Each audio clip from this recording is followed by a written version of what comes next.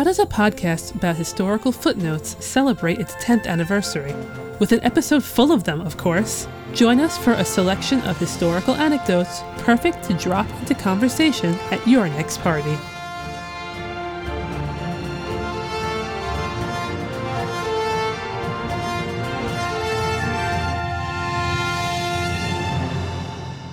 Hello everyone, Christine here to start off our 10th anniversary celebration. All of our current hosts are going to appear on this episode, which makes it especially exciting, and each of them has chosen 2 historical footnotes to share. As a result, this episode will give you 10 unique historical footnotes to represent our 10 years as a podcast. But here's a bit of background about us first. Footnoting History launched on February 2nd, 2013. At the time, we had a very large barn of hosts, topping out at 12 different historians in our rotation at once. Over time, through a lot of trial and error, we figured out our ideal team size and schedule: 5 or 6 hosts and episodes every other week. Years later, we added a Patreon, which offers merch and a special newsletter in return for donations that help us keep the podcast running. We thank those of you who are our patrons. You have saved our butts on the money front to stay running. And back in 2021, we added a YouTube channel, which has been a huge source of growth for us. It turns out people who love YouTube didn't necessarily know that we existed on podcast-only platforms. We also now have every single episode captioned, and they can be viewed with those captions both on our YouTube channel and on footnotinghistory.com. We have reached a point of releasing over 275 episodes and being downloaded more than 3 million times. I know I speak for all of us when I say that we are just so excited to have reached this landmark anniversary, especially as an independent podcast. And if you weren't out there listening to us and supporting us, we would not be here. So thank you, thank you, thank you. Now, on to this episode and my first footnote. About 5 years ago, I did an episode on the person who is my favorite historical footnote, Henry the Young King. Henry lived from 1155 to 1183 and was the eldest surviving son of King Henry II of England and his wife, Queen Eleanor of Aquitaine. Due to his position in the birth order, he was also the heir to the English throne, a claim that his father strengthened for him when he had the young king crowned not just once, but twice, while he, that is Henry II, was still alive and ruling. The young king would never become king in his own right, and is not the person known to broader history as King Henry III, because he died before his father. When I talked about the young king's life back in 2017, and again when he came up in later episodes, I would occasionally mention his wife Margaret, but due to time constraints, I was never able to really indulge in talking about how tangled their marriage looks in the scheme of their family tree. So, this first footnote of the 10 being offered to you today is both for my medieval royalty lovers and my fans of genealogy. We've already established that the young king's parents were Henry II of England and Eleanor of Aquitaine. Great. Well, Margaret was royal too. Her father was King Louis VII of France, and her mother was Queen Constance of Castile. Royal marrying royal. Makes sense. And we know the betrothal was a political match that was arranged when they were children. This was common in royal circles, as was possibly having some shared ancestors, right? Well, this one is fun to look at, I feel. So stay with me. The young king's mother, Eleanor of Aquitaine, had been married to someone else before she married his father. Similarly, Margaret's father, Louis VII of France, had been married to someone else before he married her mother. The entertaining part is that Henry's mother Eleanor's first husband was Margaret's father, Louis VII. The two had been married for quite some time, about 15 years. However, their marriage wasn't all lovey-dovey, and it also didn't produce a male heir for Louis. So eventually it was dissolved, and they were both free to marry others. I mean, had they stayed married, none of this would have happened. Louis would go on to marry Margaret's mother, Constance, who also did not give him the son he always wanted. Louis's son The future King Philip II, also known as Philip Augustus, was the product of his third marriage, which occurred after Constance, the second wife, passed away.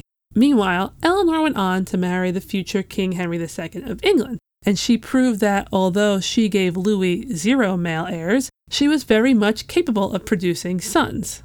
A bunch of them, actually, including the young king and his younger brothers, King Richard I, Geoffrey, Duke of Brittany, and King John. Even with all this, it's not like Henry the young king and Margaret were blood related. However, there were 2 people in the world who were siblings to both of them. You see, Eleanor and Louis VII's marriage may not have produced sons, but it did produce 2 daughters, Marie and Alex. So, while the young king and his wife Margaret were not blood related themselves, they shared a pair of older, technically half-sisters, since Marie and Alex shared a mother with the young king and a father with Margaret. Taking this all one step further, the young king's brother Richard, who became the famous Crusader king Richard Lionheart, almost found himself in a similar situation. For a period of time when he was young, Richard was betrothed to Alice, Louis VII's second daughter with Constance of Castile. Had this marriage gone through as considered, and it never did, they both ultimately married others, 2 brothers would have married 2 sisters. This isn't necessarily strange, it happened in my family, but Marie and Alex would have had 2 of their half-brothers married to 2 of their half-sisters. And since we're already this far down the road, there's one more thing. The sexuality of King Richard I of England has been debated for centuries. Truly, the straight, gay, bisexual argument, it pops its head up every few years as someone puts forth their argument for one of the labels. What ties that to this conversation is that very often the person he is considered to have been in love with, and fans of The Lion in Winter know where I'm going with this, is Philip II of France, aka Philip Augustus, aka the son of his mother's ex-husband with his third wife. While I'm not here to tell you whether or not that relationship actually happened, I am here to say, phew, despite Eleanor and Louis being exes, the political world of the day made sure their families didn't quit each other. I'm sure you can also see why I love all of that. It's so complicated and interesting, and it'd make for one hell of a set of family reunions. But also equally, you can see why it was all unable to fit in a concise, streamlined episode about the young king. Okay, deep breath. Moving on. And now for something completely different. My second footnote skips across an ocean and ahead a couple hundred years to 1844. January of 1844 to be exact. Having run our social media accounts for, 10 years now, I'm always on the lookout for things to share. I came across this one while I was poking around the historical highlights section of the official website for the United States House of Representatives. It's full of fascinating things you might not already know about, so I suggest looking at it. This historical footnote is about Dolly Madison. Although the specific title was not in wide use at the time, Dolly Madison was First Lady when her husband James Madison was president from 1809 to 1817. By the 1840s, when this footnote takes place, she had been a widow for several years, but her lack of a politician husband certainly didn't mean her interest in politics waned. Dolly was a frequent visitor to places like the Capitol, and she particularly enjoyed listening to congressional debates. It was not uncommon for many people of the public to do so, and when the House of Representatives opened an area specifically called the Ladies' Gallery, she was practically a regular. The presence of the former First Lady was not lost on the Congresspeople of the day, and so, following one of her visits, 2 representatives put forth a proposal to grant Dolly a very rare honor: a seat on the House floor exclusively for her use anytime she visited. It was unanimously accepted. Since, generally speaking, it is very rare to be granted access to the House floor when you haven't been a member of the House yourself, this was actually a high honor and token of respect. Interestingly, while we know that Dolly expressed her gratitude for the forever upfront access to one of her favorite pastimes, it was, I imagine, akin to giving me permanent fancy seats behind the home plate for the Mets, the House History Department tells us that no one knows if she ever took them up on the offer. It's entirely possible that she didn't, but I sort of hope she did. Thank you again for joining us in this celebration. I now pass you off to the hands of my colleagues, who have great stories about things like church bells and fruit, though not at the same time. Hello, listeners. Whether you've been with us since the beginning or this is your first episode, thank you for being here. I'm Lucy, and I'm going to be talking about literal footnotes. Since the best stories are always in the footnotes, I assumed when Christine and Kristen asked the rest of us to contribute anecdotes for this episode that we should share, well, our favorite footnotes rather than a more typical episode topic or outtake. I also assumed, obviously, that everyone has favorite footnotes. Personally, I thought immediately of one of my favorite footnotes from grad school. Are you ready? Here it is. To what use were these feathers put? Thrilling, right? When I was taking a grad seminar on medieval history writing with the always insightful Richard Jug, he asked all of us if we could figure out to what use the feathers were put. To the best of my recollection, we couldn't.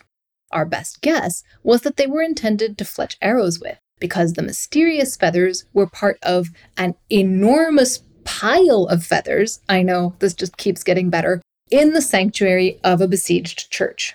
A besieged church, you may say? Indeed. This episode was but part of the high drama in the Chronicle of Galbert of Bruges, translated as The Murder of Charles the Good by James Bruce Ross. The original title is The Murder and Betrayal and Slaying of the Glorious Charles, Count of Flanders, because medieval authors rarely just used one word when they could use three. This text is obviously an extremely engaging one in its own right, but Ross's footnotes make it even better, and far richer in scholarly terms. When Galbert writes, "Even in such a confined space as the tower of the church, the traitors had ordered their watches to sound the trumpets, both the straight and crooked ones, and to blow the horn every night during the siege," Ross's footnote suggests, perhaps both to keep up their courage and to harass their enemies. And indeed, straight and crooked trumpets being blown in a church tower sounds like a very harassing sort of noise to me. Moreover, Ross's footnotes, in addition to being lively and entertaining, offer to the reader of the translation insight into the complicated politics recounted by the text. When Galbert writes that the king agrees to accept a petition from the city of Bruges, with due regard, however, to his own honor and dignity, the footnote explains for the uninitiated that this is, of course, a refusal. Even details like Latin pronouns can be used to chart shifts in loyalty and influence. And a footnote to the remarkably named Hugo Snuggart says, "Both he and the rich knight Walter apparently hoped to save their skins by supporting the movement against William."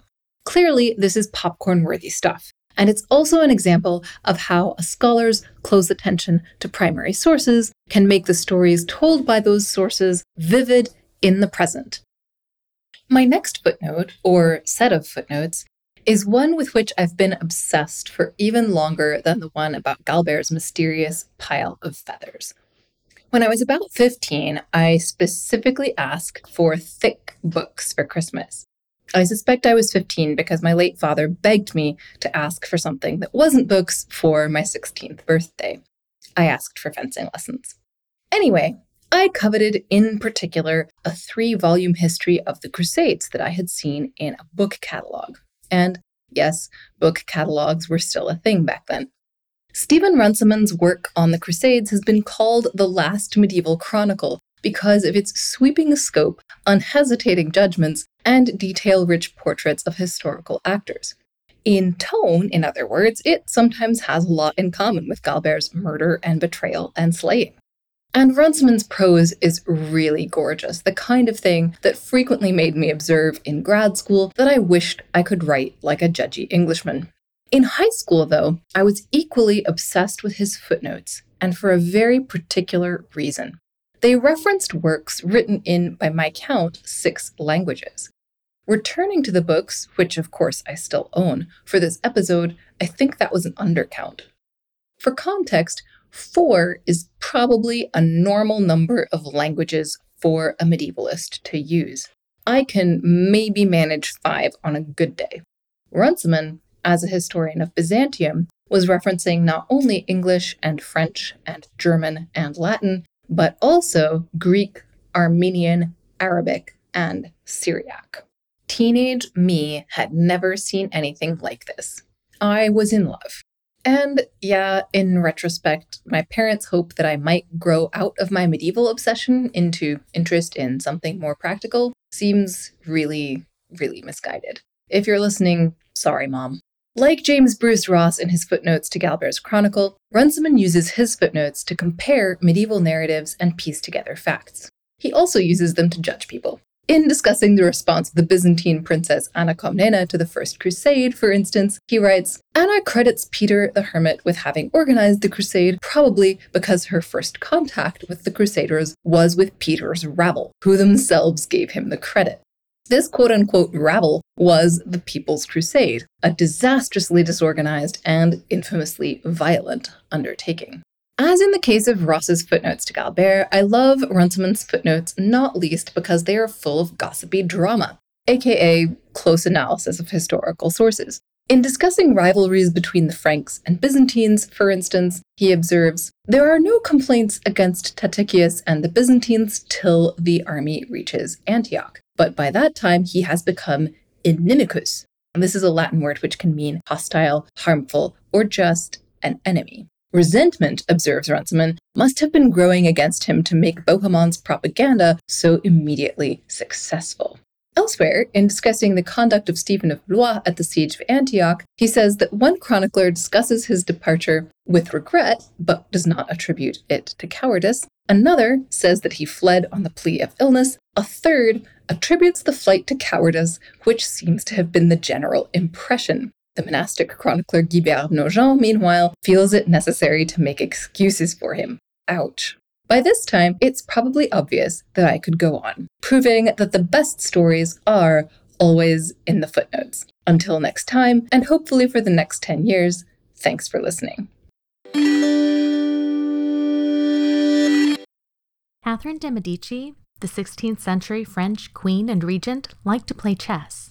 The inventory of her rooms made after her death included a book called The Game of Chess, an ebony chess set, and a lavish velvet bag trimmed with silver and silk containing a second chess set. Moreover, she was widely reputed to be a skilled chess player. Now, it wasn't entirely unusual for a queen to play chess. Catherine's contemporary, Margaret of Austria, was also a chess player. But the choice to play chess was not as simple as it might appear. Chess, you see, was not just a game. It was a mechanism to provide training in statecraft, warfare, and social hierarchies. Chess had a performative role and represented elite status. The rules and rituals of play created exclusive, emotional communities, and contemporaries remarked that Catherine's love of games and hunting deepened her bond with her father-in-law, the French king. Later, when advising her son, Catherine wrote that in order to live in peace with the French, the king needed to keep them happy and keep them busy at something, and she suggested using games and leisurely pursuits for that purpose. In Catherine's court, games helped structure interactions between men and women and helped to embed expectations about appropriate conduct between people of different genders. The use of chess and other games likely helped keep Catherine's household in control and free of scandals in spite of the unusually large entourage of women who attended the queen. Chess, in particular, became a way for women to gain prestige in court, and we see that chess manuals increasingly targeted female audiences in the early 16th century. But there was a certain amount of ambiguity in gameplay. In the art of the period, games of chess between men and women were often depicted in a highly sexualized manner. And by the middle of the 16th century, there was an outpouring of publications in France that illuminate concerns about chess as an expression of female power. Some saw women playing chess as a perversion, since conventionally men were supposed to dominate military strategy. Others saw chess as a concerning symbol of the influence ladies had over kings. Indeed, the game of chess itself was changing. Initially, there was no queen in chess. There was rather a vizier. This changed in the 11th and 12th centuries, but the early queen was much more restricted than the modern one. It's not entirely clear exactly when or why the rules about her movement changed, though some historians have speculated that the increasing power of the queen may have been associated with Isabella of Castile. We do know that by the end of the 15th century, chess players in Spain and in Italy used the new rules, which were later emulated throughout the rest of Europe. By 1525 or so, the modern rules had become standard, so this is all happening in Catherine's day. Ever since then, the Queen has decisively been the most powerful, though not the most important piece on the chessboard. This message was not lost to contemporaries. And so we can see that chess and other games allowed women to participate actively in the highly regulated court environment. But it could also open them up to criticisms. If you want to hear more about games and entertainment, I encourage you to check out Christine's episode from 2013 about amusements in medieval towns. This story begins with a literal footnote. In 1634, Johannes Kepler's Somnium, or The Dream, was published posthumously. While Kepler is best remembered as the astronomer and mathematician who came up with the planetary laws of motion, this book is considered by many to be one of the earliest examples of science fiction. The book has a fictional wise woman who communes with the devil and who was vaguely modeled on Kepler's mother, Katharina. And when it was published, Kepler added a footnote reading, "You would think a spark had fallen upon dry wood. My words had been taken up by dark minds which suspect everything else of being dark." What did he mean by that? Well, Kepler was referring to his suspicion that an early draft of his work might have imperiled his mother by associating her with witchcraft. We have talked a lot about witchcraft here on Footnoting History over the years, but I don't think we've told you the story about Katharina Kepler. You see, Johannes did not have an easy childhood. His father was a volatile alcoholic who eventually abandoned his family, and his mother wasn't much better. She was consistently portrayed as vicious and ill-tempered, and by 1615 she was in her 70s, which would have made her one of the oldest residents in her town. She was still known, in spite of her age, or perhaps because of it, for her sharp tongue. So it's not really surprising that when the witch craves swept through her hometown in Germany in 1615, that she was among the 15 women accused of witchcraft, especially given that she had recently had a conflict with Ursula Reingold, the prosecuting magistrate's beloved cousin. 24 witnesses, including Katharina's son Heinrich, came forward to accuse Katharina of being a witch, citing evidence that she magically appeared through closed doors, that she had hit a young girl on the arm and caused excruciating, inhuman pain, and that she had paralyzed the schoolmaster with her enchanted wine. By then, Johannes Kepler had assumed the position of imperial mathematician to Emperor Rudolf II, a position which, you might remember from my old episode on Tycho Brahe, he had inherited from his old mentor in 1601. But the astronomer rushed to his mother's defense, little knowing that her case would go on for the next 6 years. Luckily for Katharina, while she was threatened with torture, her son's support prevented her prosecutors from actually torturing her. In the end, while 8 of the 15 women from Gugglingen who were accused of witchcraft lost their lives, Katharina was not one of them. She was acquitted and released in October of 1621 by the order of the Duke of Württemberg, who had once been the young Kepler's patron. Katharina died the following year. When Johannes returned to his academic posting, he never told anyone why he had left so suddenly, lest the stain of witchcraft also impact his reputation. And if his footnotes in Somnium are any indication, maybe he felt some guilt for his possible role in his mother's ordeal.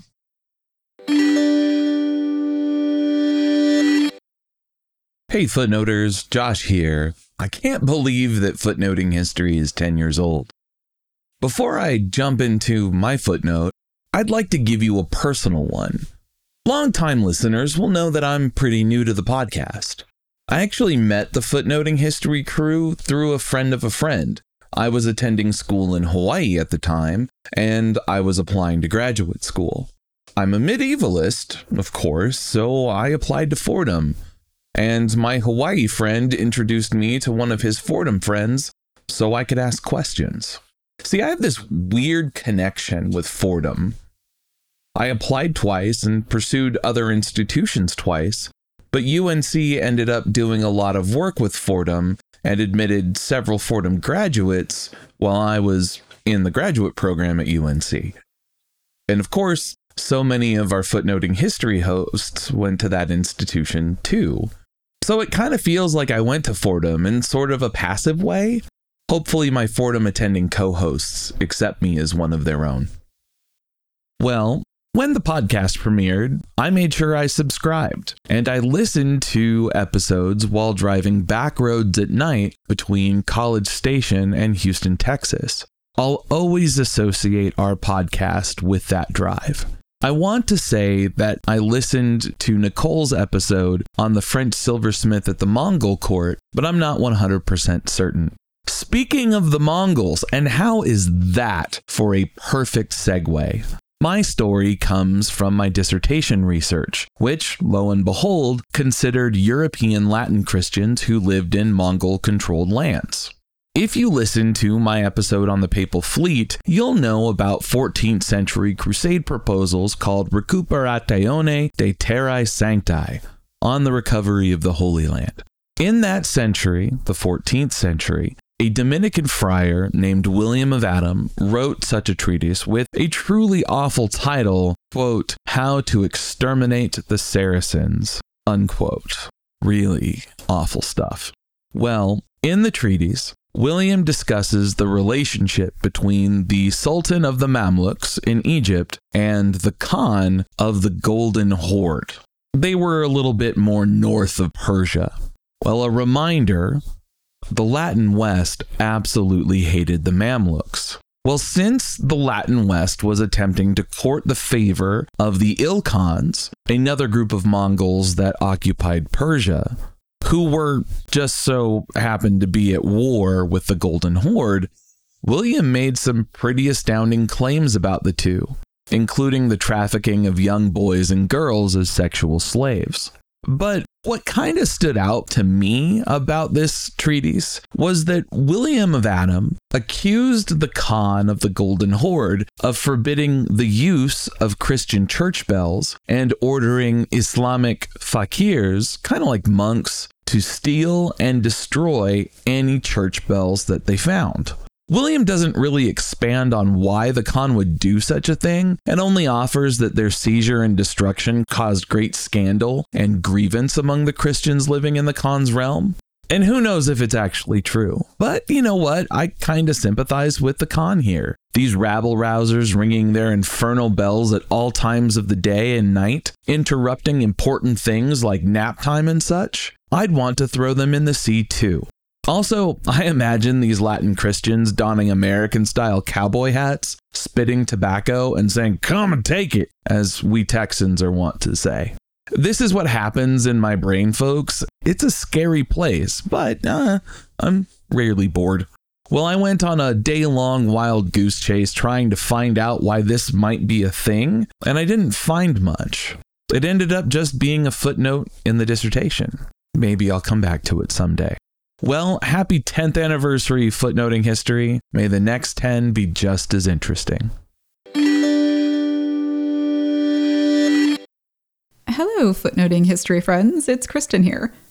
And I know I usually start my episodes by calling you friends, but it's not simply for the alliteration, but it's a little bit for the alliteration. I genuinely love spending time with my friends talking history. And that's you. Thank you so much for hanging out with us here at Footnoting History. We're a podcast now with a robust YouTube channel, but we see you, and we love that you're here.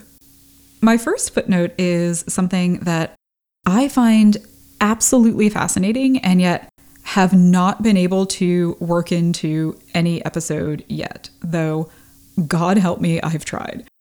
If you've been listening for a while, you may know that I find culinary history super interesting, so I read a lot of it. And one thing that I've come across, usually in the context of how different cuisines started to travel the world with the advent of European colonialism in the 18th and 19th centuries, is how people used to rent pineapples for their parties. The British especially really got into pineapples in the 1770s, and the phrase, "a pineapple of the finest flavor," became a thing you said when you wanted to say something was just the best. And look, I get it. I love pineapple, but only really fresh pineapple, and preferably one that I don't have to cut up myself. That's almost definitely not what was happening in Britain in the 1770s. Unless you were really rich. Maybe. So here's the thing. People figured out pineapples were delicious, but most of them couldn't afford to eat them all the time. This is probably not a shock to anyone, but pineapples don't do so well in colder climates. And while there were hothouses built especially for growing them, that meant that they were pretty spendy. If you were rich, great, have a pineapple at your fancy party, but for most people who wanted to participate in the pineapple craze and showcase their hospitality, for which pineapples became a symbol, you rented one. The same party pineapple might make it to multiple occasions before it rotted, and no one ever actually ate it, which is more than kind of a shame that they went to waste like that, but I guess they did get a lot of use, even if that use wasn't to actually eat them. What I always wonder is, what if someone at your party asked for a piece of your rental pineapple? Good manners probably meant that they had to slice it and serve it, and then you were on the hook because that rental pineapple wasn't getting returned, and maybe it wasn't even that great by that point, and then it really wasn't worth it. I'm not kidding you. Every time I buy a pineapple, I think about this. And now, so will you. The other thing I wanted to tell you is where Newport Gardner's music school was in Newport, Rhode Island. If you don't know who Newport Gardner was, please go listen to my episode on him or look him up because everyone should know about this guy. Newport Gardner was awesome. He became one of the most prominent members of Newport's free Black community in the 18th and early 19th centuries, and he was an immensely talented musician. Newport Gardner is probably my favorite episode. Maybe we aren't supposed to pick favorites. Our episodes are kind of like our children, but we all know parents have their favorite kids, even if they say they don't. And Newport Gardner is mine. I learned the most researching him, and honestly, I'm very grateful to him for that. Every time I'm in Newport, I try to visit his places. Pope Street, where he lived, somewhere. We haven't been able to really nail a specific address down for that. The place where he ran his shoe shine business, Gardner's Wharf, which is based on old maps, now the location of a super bougie hotel, 41 North. They have excellent overpriced drinks, by the way. And Newport Gardner's Music School, which stands at 47 Division Street today. It's this 2-story, now blue colonial home with a sign outside that says it was Peter Boer's house, circa 1760. I couldn't really tell you who Peter Boers was, except there was a Peter Boers around this time who was a pretty big deal. He was a merchant and a justice and was a leading member of the Redwood Library. I'm not really interested in this guy, though. I care about Newport Gardner. A few summers ago, I did a walking tour led by the Newport Historical Society that was focused on the history of African Americans in Newport.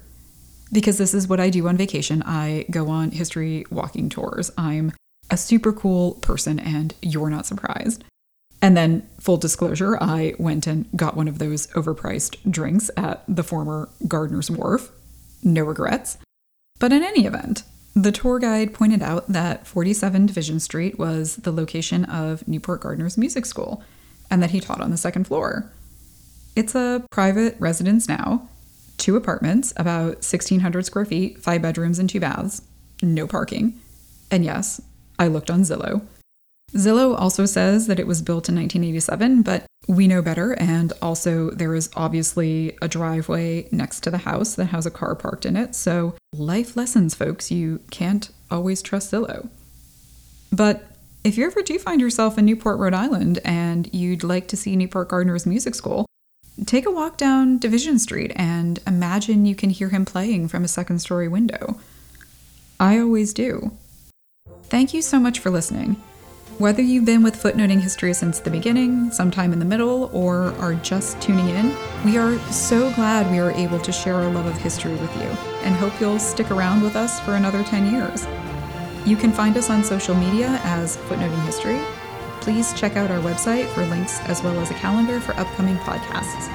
And remember, the best stories are in the footnotes.